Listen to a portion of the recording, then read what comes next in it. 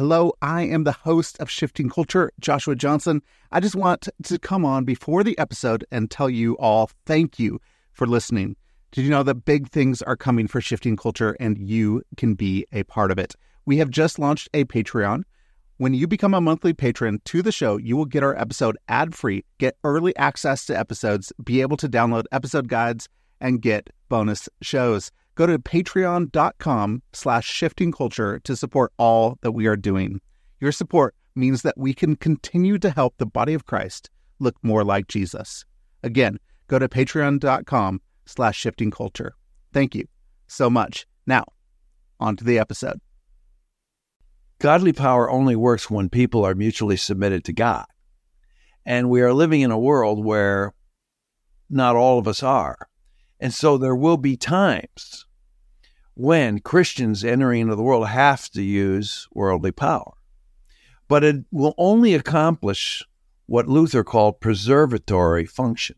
It'll only preserve the world. It won't save the world. You get what I'm saying there, Joshua? I think it's a huge and important point. And I think what the church always tries to do is use worldly power for God's purposes, and they limit what God would do because God's not a coercive God, and he will not work according to worldly power.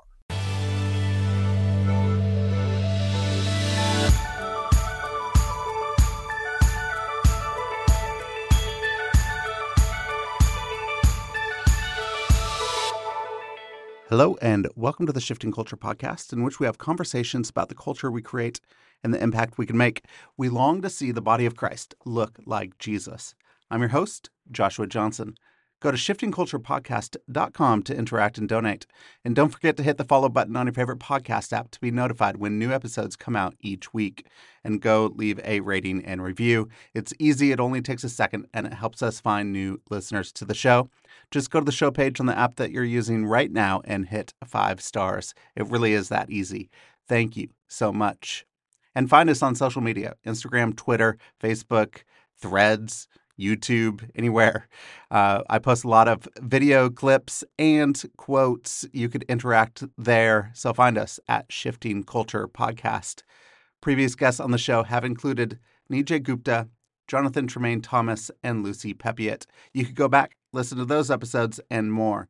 But today's guest is David Fitch. I'm so excited that he comes back on the podcast. David Fitch is a professor at Northern Seminary and a pastor at Mission Renewed Church in Westmont, Illinois. He is married to Rayanne, and they have one son named Max. He's coached hockey for the YMCA USA hockey program for 7 years.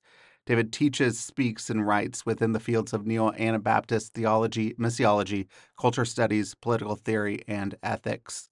He writes from time to time on his own page at Missio Alliance, on his own Substack, For Christianity Today, Outreach Magazine, churchleaders.com, Ethics Daily, and multiple other sites, magazines, and journals.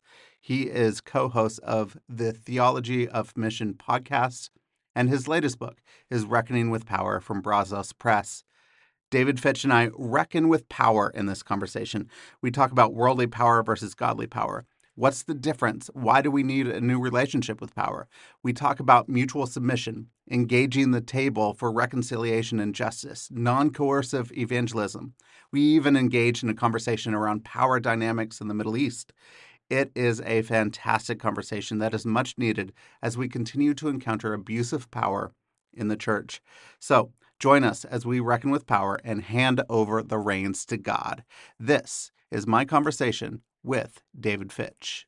Well, Fitch, welcome to the podcast. Thanks for joining me again on Shifting Culture. I really appreciate it. Yeah, so good to be with you, Joshua. Do you prefer Joshua or Josh? I can't remember because we were on the podcast a couple years ago, and it's been a while. So is it Josh or is it Joshua? I like Joshua. I respond to Josh. So what does your wife call you? My wife calls me Joshua. All right, I'm going to call you Josh. Perfect. Thanks. My parents call me Josh. My wife calls me Joshua. And so in my case, the only person who calls me Dave is my wife. Ooh. virtually anybody who gets to know me, especially my students at Northern Seminary, and this all started because they talked behind my back on the chat rooms and everything. They just called me Fitch. And I said, well, for Pete's sake, just call me Fitch. So all my friends just call me Fitch. Please call me Fitch, Josh. All right. I'll call you Fitch. That's perfect. All right. We'll reserve our real names for our wives. And absolutely. Great. Well, let's reckon with some power this morning.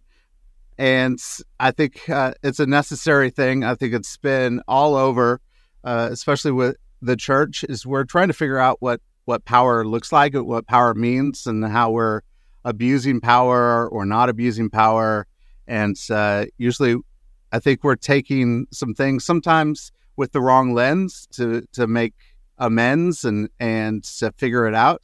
And you wrote this great book, Reckoning with Power. And I really, really think that we need to take some of your advice here and use some godly power. So I'd love to get into some definitions at the beginning. What is power, and what are the types of power that are out there? I kind of start out the book by talking about the standard account of power. And I say that something like, I would like to disrupt that. I would like to discredit that. But the standard account of power is there's only one power at work in the world. And according to Max Weber, that is power of one person or organization over another person or organization, whereby person A gets person B to do what person A wants them to do. And so power over, like, when the feudalist times in Europe, if you didn't pay your taxes, the knights would show up on behalf of the serf and with a sword make you pay the tax. They force you to pay their taxes. It's a little more complicated than that now, today.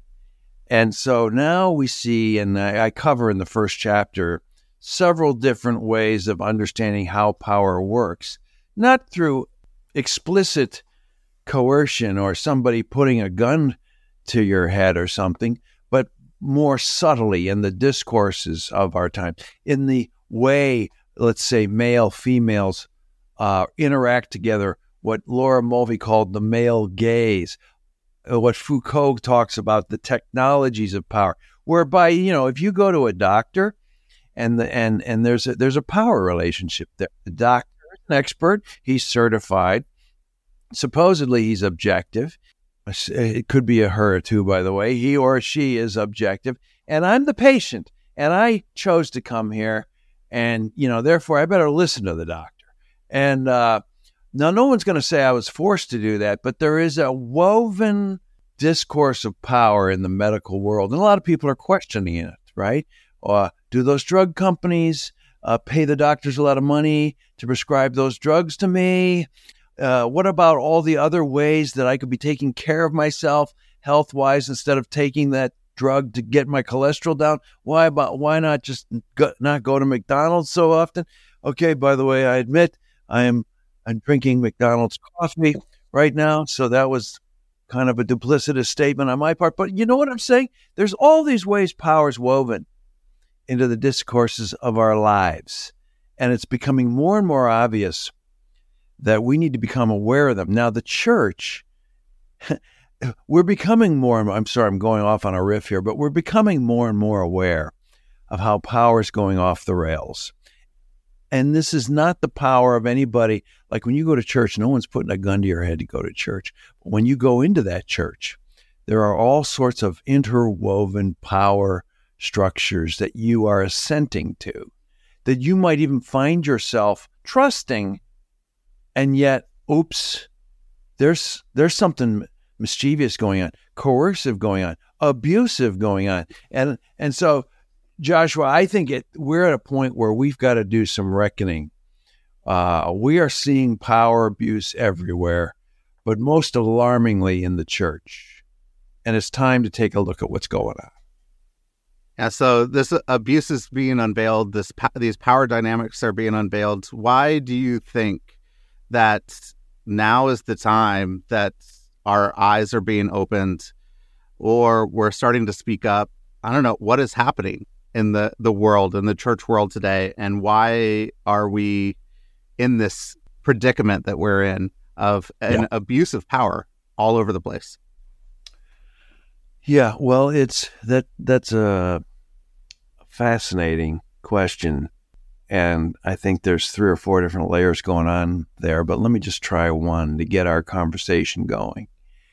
We are coming out of, those of us who've lived 50 years, we are coming from a time when we were babies, when the church was trusted, when Christianity was basically in the culture, when the clergy had authority, and it was never questioned. It was rarely questioned. And it all fit nicely together, by the way government was working at the time, everything. We are now coming out of that time when Christianity is anything but trusted in our culture. I think it's mistrusted. I think there's a resentment in the culture. And so now you have this shifting, this massive shifting of cultures, where the pastor, hey, I assumed when I got this job and somebody gave me the title of reverend and I went through 3 years of seminary, that I'd have a job and then people would trust me, and they're not trusting me. And that's the big shift in power. Now all the assumed, woven into the system powers are being questioned. And so we have people that not too happy with it. And so this has kind of exposed all the ways power's been there, but we never knew it or recognized it. And furthermore, we're rejecting it. And now abuse, violence, coercion. I mean, look at the way sexuality has changed in the last 50 years. Everything was assumed, never questioned 50 years ago. Now, we're all freaking out. Oh my goodness, it's all questioned. And what's your first impulse as a parent of a teenager? Oh yeah, I got to do something. I got to get defensive. I got to pull that phone. I got to quit paying for the phone. I got to order this kid around. How many know that doesn't work? And so this is kind of where we're at now in the church today, is all the abuses of power, our reaction to the loss of power, and it's just reached its ugliness, and we need to reckon with power.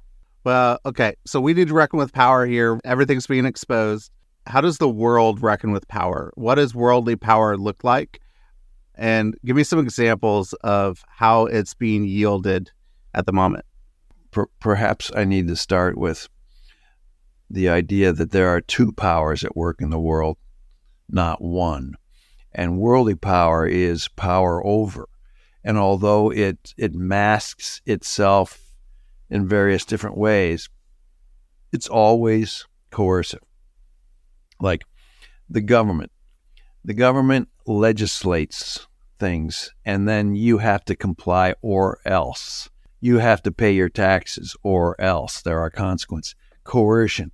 Worldly power is power over, but godly power is never coercive.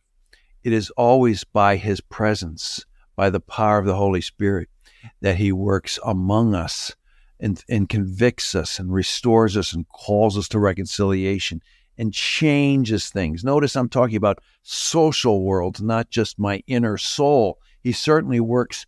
The power of God by his presence works in my soul, but he also works in the world. This is something we've lost.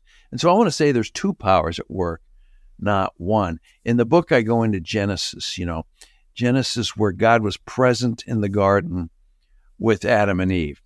And when they usurped his power by eating of the fruit of good and evil and wanting to become God themselves, this was the great sin of the garden, trying to become God, usurp power over. God never does that. We're the ones who did it first. And then they had to be escorted out of the garden because that was not the way of God. God is by his presence. And then we know in Genesis 6, violence broke out. And so ever since then, we've had 2 powers at work. God's power through Jesus Christ at work in the world, and worldly power. And by the way, Jesus says, one more illustration. The disciples, they're about ready to go to Jerusalem. Jesus is at the table. This is Luke 22, I believe. And the disciples are trying to figure out, who gets the power. Who gets to tell the other persons what to do? They think the kingdom is coming as they enter into Jerusalem, and it's going to be a kingdom a la Roman Empire kingdom. And Jesus has to say, You know how the Gentiles rule it over you. Not so among you. Not so among us. And he points to the table and a new way of being together, and a new way that the power of God through Jesus by presence shall be at work in the world. So we got two powers, not one. And forever the church has been blurring the two. Always has to go back and forth. Will we blur God's power with worldly power, or and then have to separate the two all over again after that blows up? And that's where we're at today. The blurring of God's power with worldly power. I give several examples of churches, Mark Driscoll, James McDonald, how they just blurred the power. They started out as good people, wanting to be the minister of the presence of God through Jesus, and things kind of, as they always do, people get saved, people get changed, things happen, and then they took the power on themselves and everything went wrong. They blurred the power. I want to pull out a couple of things here. One, if I could think about worldly power and godly power, can you say here there are two kingdoms at play, the kingdom of the world, the kingdom of God, and that's what happens in the garden?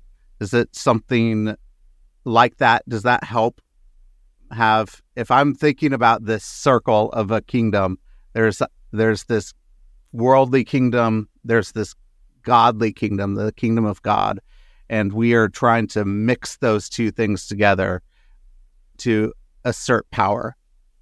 This has been going on. I have a chapter on showing how the church has always tried to figure this out. Augustine being city of God, city of man, and how does the city of God, the city of heaven and the city of the earth work together? This has always been the struggle, because after the garden, we had the temptation to use earthly power to do God's work. By the way, folks, you got to get the book because this is kind of complicated, but the fact of the matter is, godly power only works when people are mutually submitted to God. And we are living in a world where not all of us are. And so there will be times when Christians entering into the world have to use worldly power. But it will only accomplish what Luther called preservatory function. It'll only preserve the world. It won't save the world. You get what I'm saying there, Joshua? I think it's a huge and important point. And I think what the church always tries to do is use worldly power for God's purposes, and they limit what God would do, because God's not a coercive God, and he will not work according to worldly power. Yeah. Okay. Will you enter into the mess of the Middle East with me for a moment and talk about Sure. power? Let's go with Israel, Palestine. If we have a lens of worldly power, we have one power structure over the other. Israel, it admittedly wants to make sure that Palestine is in this little corner. They have a lot of military might. They have a lot of actual violent power that they could evoke. And Yes. because there is this power dynamic and imbalance, there's, Hamas came in and did horrific things to Israel, murdered women and children, took hostages. And for a lot of people in the world now, because there is an imbalance of power, they say whatever way necessary to get equity of power is going to be good. How do we utilize godly power, mutual submission, in a place like that where not many are following the way of Jesus? Is it possible to enter into a place where people aren't following the way of Jesus and exerts godly power so that we could see the result of godly power, which would be like shalom and peace? So first kind of point is we can never use godly power. If we're using godly power, it's actually not God anymore. It's us. And so that's a big distinction there. But I talk about, so let me just, because just war is a long tradition, especially in Roman Catholicism, where there sometimes will be evil that needs to be overcome versus, so we have to use the lesser of the two evils, et cetera, et cetera. I talk about worldly power I give the example of a traffic light at a busy intersection. And that what the traffic light does is it kind of coercively orders traffic so we don't run into each other and kill each other at the intersection. And by the way, if you don't obey the red light, you're probably going to get a ticket. And if you get too many of those tickets, you're going to get your license taken. If you get too many tickets, you might even go to jail. Coercive power over. But the intersection does keep people from running into each other and killing each other. But the two cars that are encountering the intersection, let's say, or the person behind you at the intersection that's honking at you because you didn't step on the gas right when the green, it's not going to solve those problems. If you're giving the finger to the other person at the other intersection, it's not going to solve the conflictual anger and sin in the world. It's just going to hold it at bay. It's going to preserve it. And God's going to have to do that work, and that's going to be the work of the church. This is how I believe, anyways. Now, in Palestine, in Israel, one thing we learn about power over, it can only preserve. It can't heal. It can't reconcile. It can't.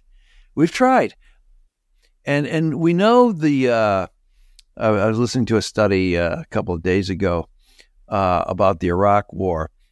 For every one civilian killed, you convert 3 into a terrorist. You are not solving the problem through violence. You are creating more violence because that's the way violence works. It's the way of the world. It's not the way of Jesus, who dies for somebody instead of inflicting violence back on them. It's the way of the world. And so when we come to Hamas, the awful, awful evil, horrendous evil of Hamas inflicted on Israel, to go back and return that evil for evil doesn't solve the problem. I dare say it doesn't preserve justice. And so this is the work of worldly power. How can we create a preservatory approach that can keep people from killing each other like that traffic light in Palestine and Israel so that God can do his work? The ultimate work needs to be done by my Christian brothers and sisters in collaboration with Jewish brothers and sisters. I know many Palestinian Christians. We need to be the people of Jesus witnessing to another way. And that's the only way things will go. So there's 2 parts to the answer to the question. Yes, we must work for a preservatory solution there, but recognize that this can't achieve ultimate justice. Only Jesus can. And so the churches must rise up, just like they did in the Jim Crow South in the 50s, and witness to another way. Yeah. So what is that other way?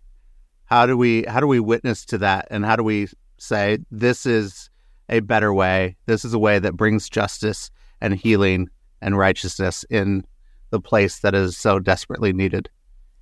All right, Josh, you're going to think this is trite. All right, but I'm going to make an argument it's not.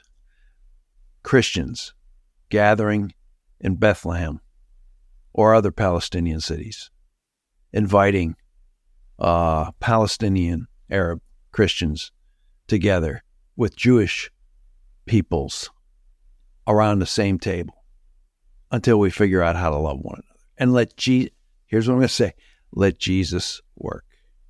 And I just believe that's the way true, incredible revolution's going to happen. I've got examples in the book. I talk a lot about the Jim Crow South and John Lewis, who was a pastor, and the Student Nonviolent Coordinate Committees, basically out of prayer meetings, started meeting in Woolworth's at the counter there, 3 to 4 at a time. Started out with 3 little dinner fellowships, turned into 52, and before you know it, the Jim Crow hegemony, the ideology of Jim Crow racism was disrupted, and people actually saw, oh, we can meet, we can gather, we can eat together, we can love one another, and some dynamic stuff started to happen. I just think that's the way true revolutions happen. As I worked in the Middle East and worked with Syrian refugees, primarily they had this saying, Sarbena Khubzamilla, after we've eaten together. It basically just means that we have eaten together, bread and salt has happened between us. And this is where friendship can now take place. And only after we share a meal can we enter into this space of knowing one another. And so that's primarily what we did. We went in to, refugee homes. I mean, the homes were like old goat sheds or tents or, it was not the greatest of homes, but we sat and we shared a meal. And after we shared a meal, they wanted to know us. We wanted to know them. We could actually go deep. And then there was a lot of encounter of Jesus because we were able to share a meal together. So how do we enter into the table that will reconcile us and show that there is a new way, a way of Jesus, a way that we can exercise power, that God's power can be utilized and we could love one another? How do we start to enter into table discussions?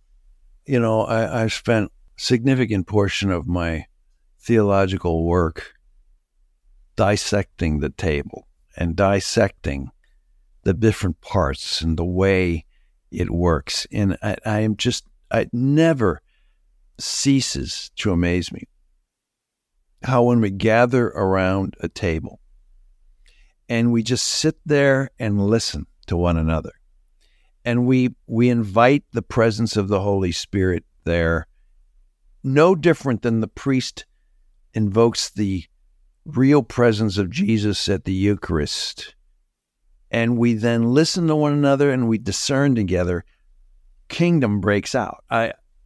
Justice breaks out. Personal animosities are healed. But the story here, dude, is that for Americans who are used to traditional church ways, especially the modern church ways of the last 50 years, it is so damn difficult to get people to sit around a table for 2.5 hours and do that regularly. I prefer once a week, and pray for our neighborhoods and make space for God to work in our lives. I'm in a church right now. It's a fabulous church. I've been asked to be a pastor at this church, and just getting people to think about being around a table is a challenge. It takes cultivation and vision. Well, but this is, Rita Haldeman Finger wrote a book. I can't remember. It's about the role of tables in Acts and how the table disrupted Roman culture and brought healing and justice into the neighborhoods.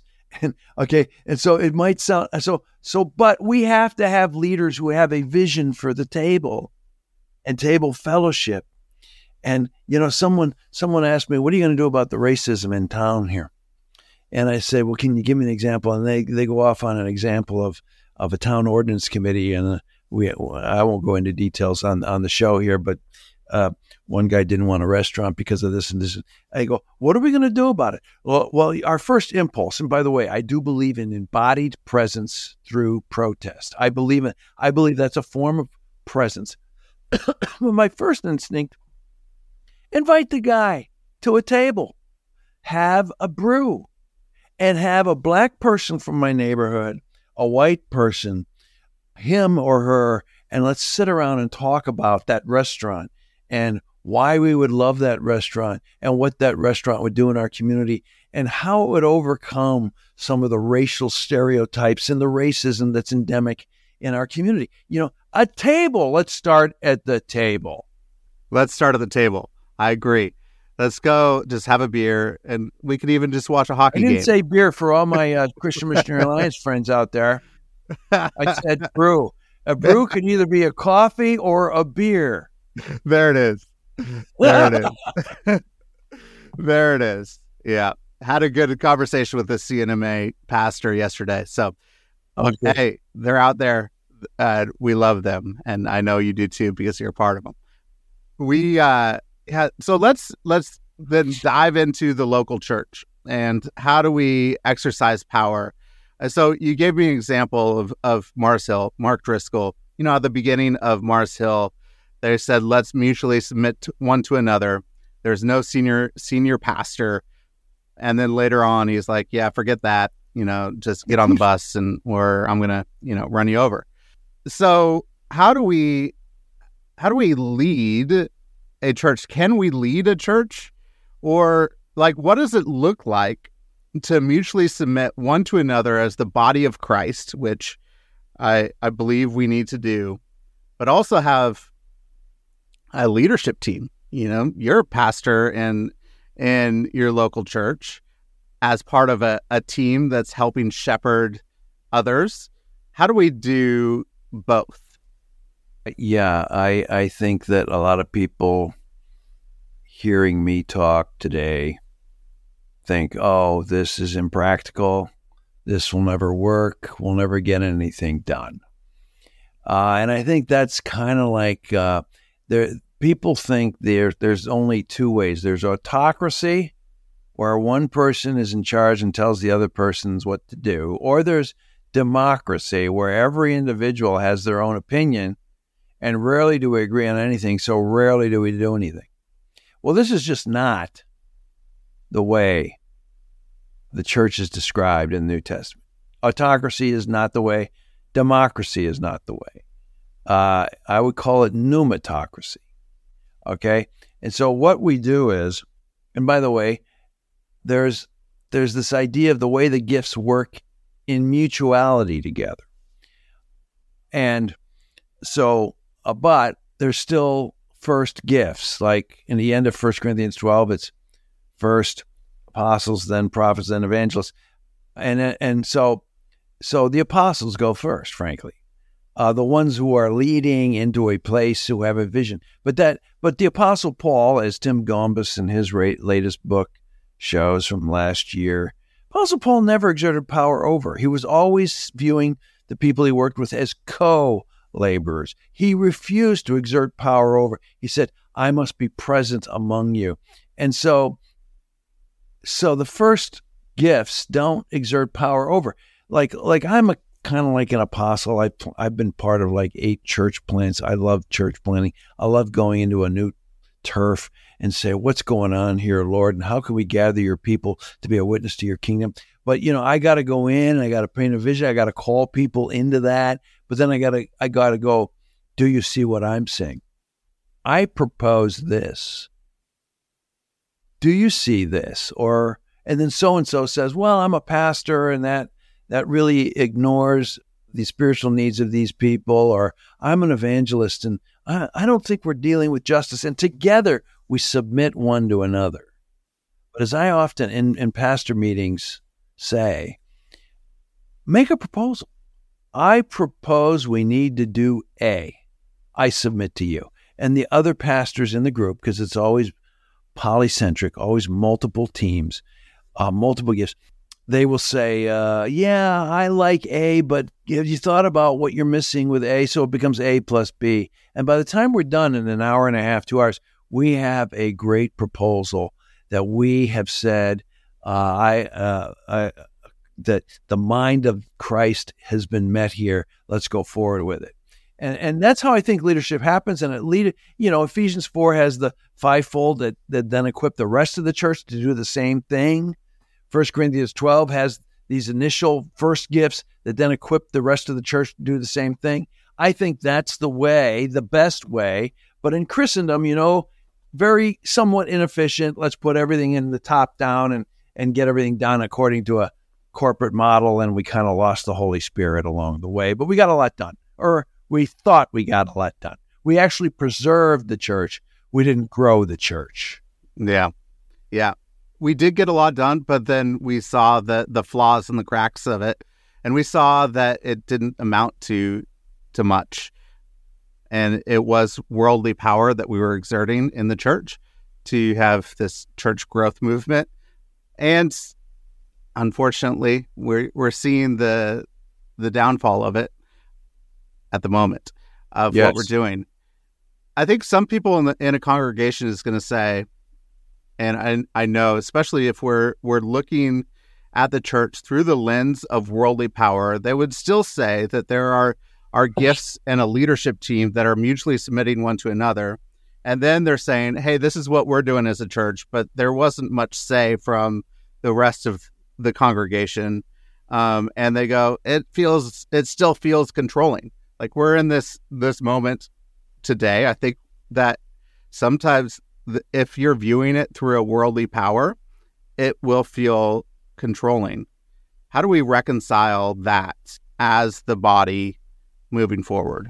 Yeah, well, we are coming out of a world of church where we're used to worldly power or coercive power or the power of office over getting a lot done. I must acknowledge that even though there was the official clergy office, say 50 years ago, a lot of them were humble leaders submitting to their congregation. So I don't want to throw everybody under the bus. But we are used to that.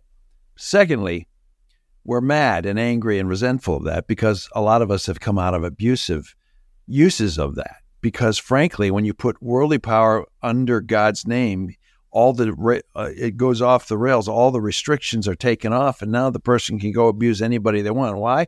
Because they're doing it for God. Okay, and so we're coming out of that, and so now anything that smacks of authority is viewed with suspicion. And so, in my experience, we've got to train people out of autocracy, but we also got to train them out of democracy.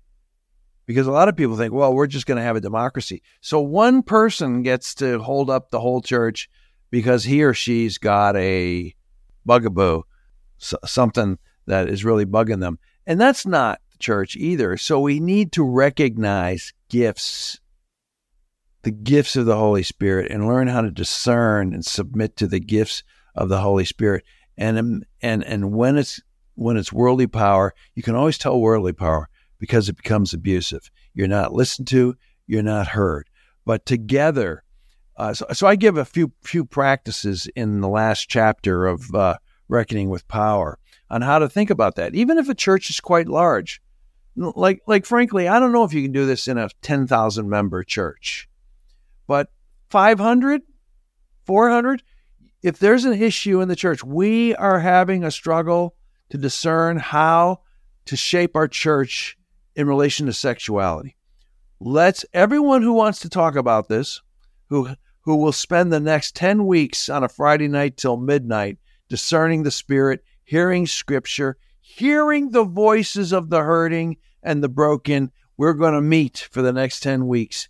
Pray, listen to the gifts, and discern for our congregation the steps we need to take to be a congregation that both is inclusive, but also shaping of a sexuality that is faithful to Christ and not giving into the sexualization of our culture.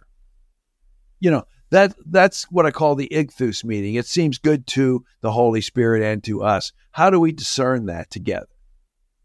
That's a good question. How do we discern that together? So how do we discern the Holy Spirit? How do we communally listen together and discern the Holy Spirit to move forward, to know that it sounds good to us and the Holy Spirit? Yeah. I mean, I give a few steps, but this has been in practice for hundreds of years. The Anabaptists were a group that brought it to the forefront. Actually, the Methodists in certain parts of their movement brought it. The society meeting, they brought it forward. The solemn assemblies of certain groups. And simply it's gathering together and praying. And then the leader leads through what is our question. And then we hear from the teachers, from Scripture, the ones that are already respected in our church for teaching. But we also hear from the pastors, the ones who are concerned for the real needs, hurting needs of our congregation. We hear from the evangelists in our midst. What does this mean for justice? And together we discern. We hear from everybody. And a good leader will be able to craft a summation of what she or he is hearing. And then we don't take a vote. We take a consensus, 1 to 5. One of my favorite 1 to 5 meetings was when we spent 6 weeks on women in ministry. Can women be ordained in our particular church for pastoral ministry? And 30 people showed up. And the two that were most adamant against it, 1 to 5. 1, it's evil, it's of Satan, this statement. 5, totally agree. 4, I don't totally agree, but I sense the Holy Spirit at work in this, and I can go along with it. Okay, and so those two were 4s. And I must say, they were 4s. They didn't totally agree with where we came out, but they said, I trust what I've seen, what I've heard, and we can go forward with this because I trust this community now. And I think that's the kind of thing we need in our churches on some of these key issues we're facing as we discern the future of a church in mission in the United States and Canada. I think that's so good.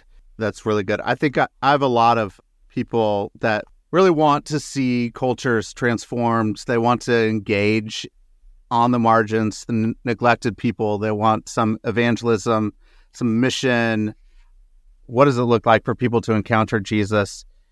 You have this great sentence, this paragraph on evangelism. I want to read it because I really resonated with it. So this is right at the very end of your book. It says, we must train ourselves to do something so foreign to our age and to the evangelism strategies of times past. Be present in the hurting places where we live. Sit at tables with people. Listen. Be regular. Allow space for the Spirit to work. Know how to ask questions. Speak truth sincerely. Offer reconciliation. Invite people into the kingdom. Invite them to accept Jesus as Lord over our lives, our towns, allowing Him to use His wonder-working power in their lives. This kind of evangelism is the mark of a church on the right side of power. How is that different than the evangelism that we have typically engaged in? Well, most of us haven't been engaging in evangelism for quite some time. The coercive tactics of the past, by the way, they worked when the majority culture was Christian. Like, you have a Billy Graham crusade. God bless Billy, but you have a Billy Graham crusade and you convince everybody they're going to hell, that they're sinners in need of a salvation. Now, those words, sin and salvation and hell and Jesus and atonement for your sin, that was probably mainstream culture maybe 50, 60 years ago. It wasn't unheard of, even for people who didn't go to church, to know what some of those words meant. And so when you ask somebody and challenge somebody with that, kind of, yeah, it's coercion, but it's assuming, by the way, that everyone's got this problem before you even talk to them. It's all sorts of problems with that. But when you got a hegemonist culture, you can get away with it. We don't anymore. And so that's ideally not the way. What that did was that took passive Christians and made them active Christians and invited them into a personal relationship. It comes out of all the revivalist movements of the previous period in the United States. So when you do that today, darn it, it's so coercive. When you're a sinner, I'm going to prove it to you. Really? This is the biggest turnoff ever. And so no wonder most Christians don't want to do evangelism if they learned it that way. But man, evangelism is the good news of what God has done in Christ to restore and heal the world, and restore and heal you as part of healing the world. And it's so good. But you don't have to say a thing, frankly. You just have to go sit there long enough and allow the Spirit to work. And then you go, hey, I think I saw Jesus at work in your life. Do you see what I'm saying? Let the Holy Spirit do the work. And it's a totally non-coercive way that God works to bring people to Himself. It is so illustrated so well in Luke 10, where Jesus says, go there, sit at tables, don't bring a purse, go vulnerable as sheep among wolves, sit and remain there, eat what's set before you. In other words, be a guest. You have no power. And then when somebody exposes that they are sick, pray for them. And then when they're healed, go, oh, that's the kingdom. I proclaim Jesus is Lord and he's working in your life. Do you see it too? That's the model, I think, of evangelism always, until culture became hegemonous in terms of its Christianity. And Bill Bright published 4 billion. Did you hear that? Billion copies of the 4 spiritual laws. He's got the one way to talk about the gospel that's good for everybody. I got news for you. The gospel meets you where you're at in whatever struggles you're at, and it's different for everybody. Amen. Amen. I love that. I love that. I think that's helpful. I mean, there's a few things that I wish we would to really dig into, but I don't know if we have time. But one thing that I do want to really reckon with is there's this encampment of the church that says because there is worldly power, we have to exert that in the world. So even with Christian nationalism, of we have to preserve Christianity within our culture. So I'm going to exert power over to be able to preserve Christianity within our culture. How do we engage the culture without a power over stance and exerting worldly power? Yeah. I have a chapter on Christian nationalism in the book. It's kind of a diagnosis. And this isn't directly answering your question, but I'm going to get there.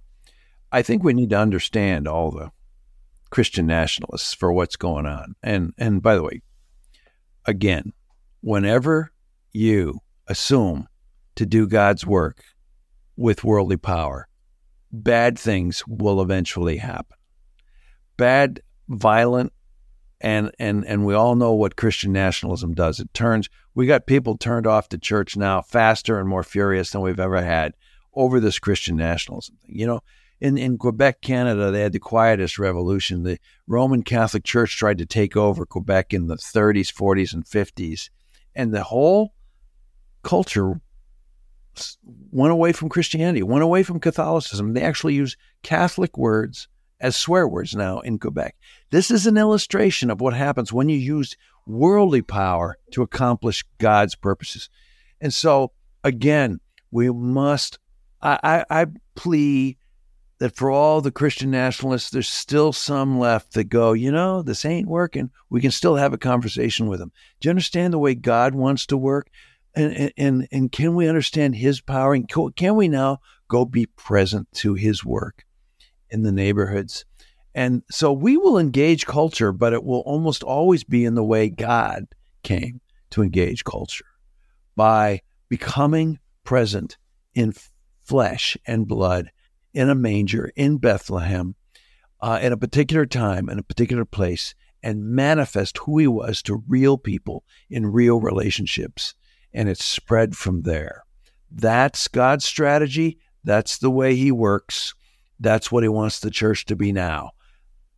Incarnational presence of Jesus, his body in the neighborhoods of all the hurting. And we start with the hurting. Why? Because as James Cone, as numerous other liberation theologians have reminded us, there's an epistemological openness there to God that is not present amongst the affluent and the people who don't think they need him.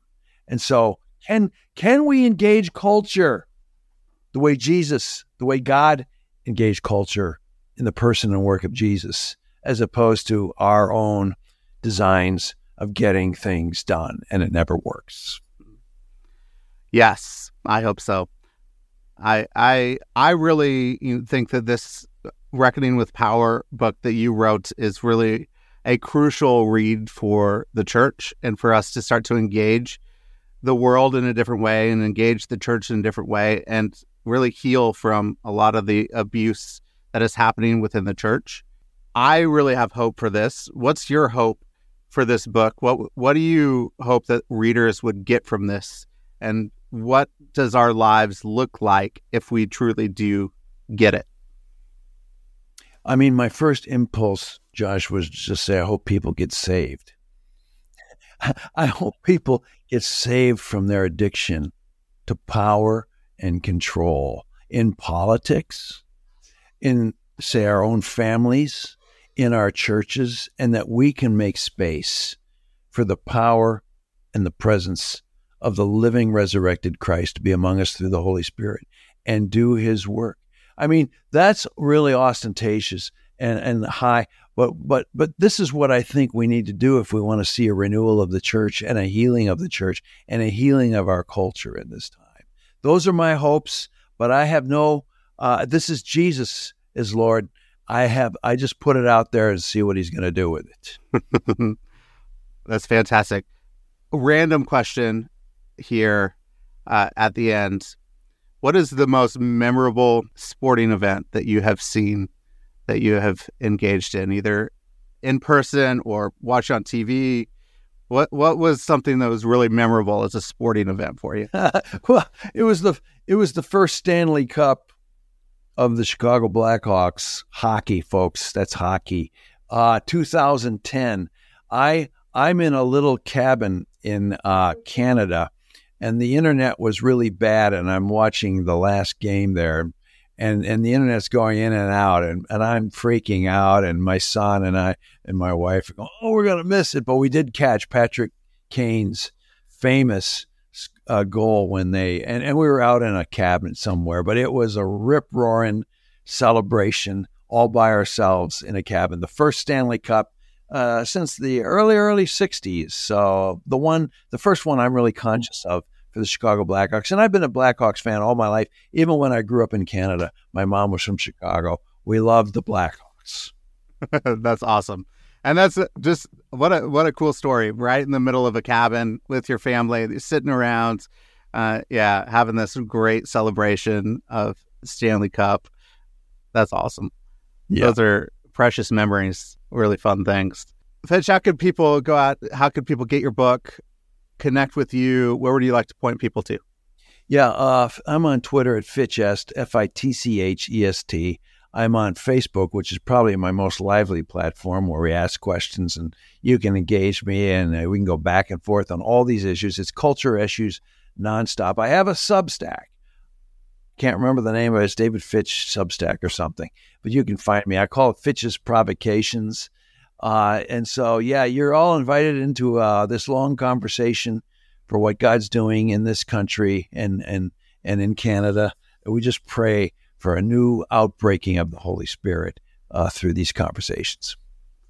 Amen. Well, yes, let's have a new outbreak in the Holy Spirit. And I think really by working with the Holy Spirit, starting to discern what he is doing, coming together in mutual submission one to another, and then starting to engage at the table in conversation so that we could start to love one another, we could see what it looks like to enter into godly power and see God at work for healing and restoration and justice around the world. So, Fitch, thank you for this conversation. That was such fantastic. A great summary, by the way, Josh. Such a great summary of my book.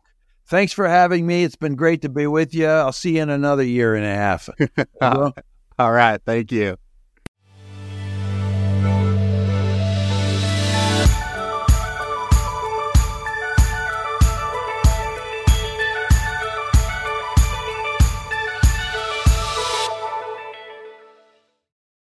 Thank you so much for listening to this episode.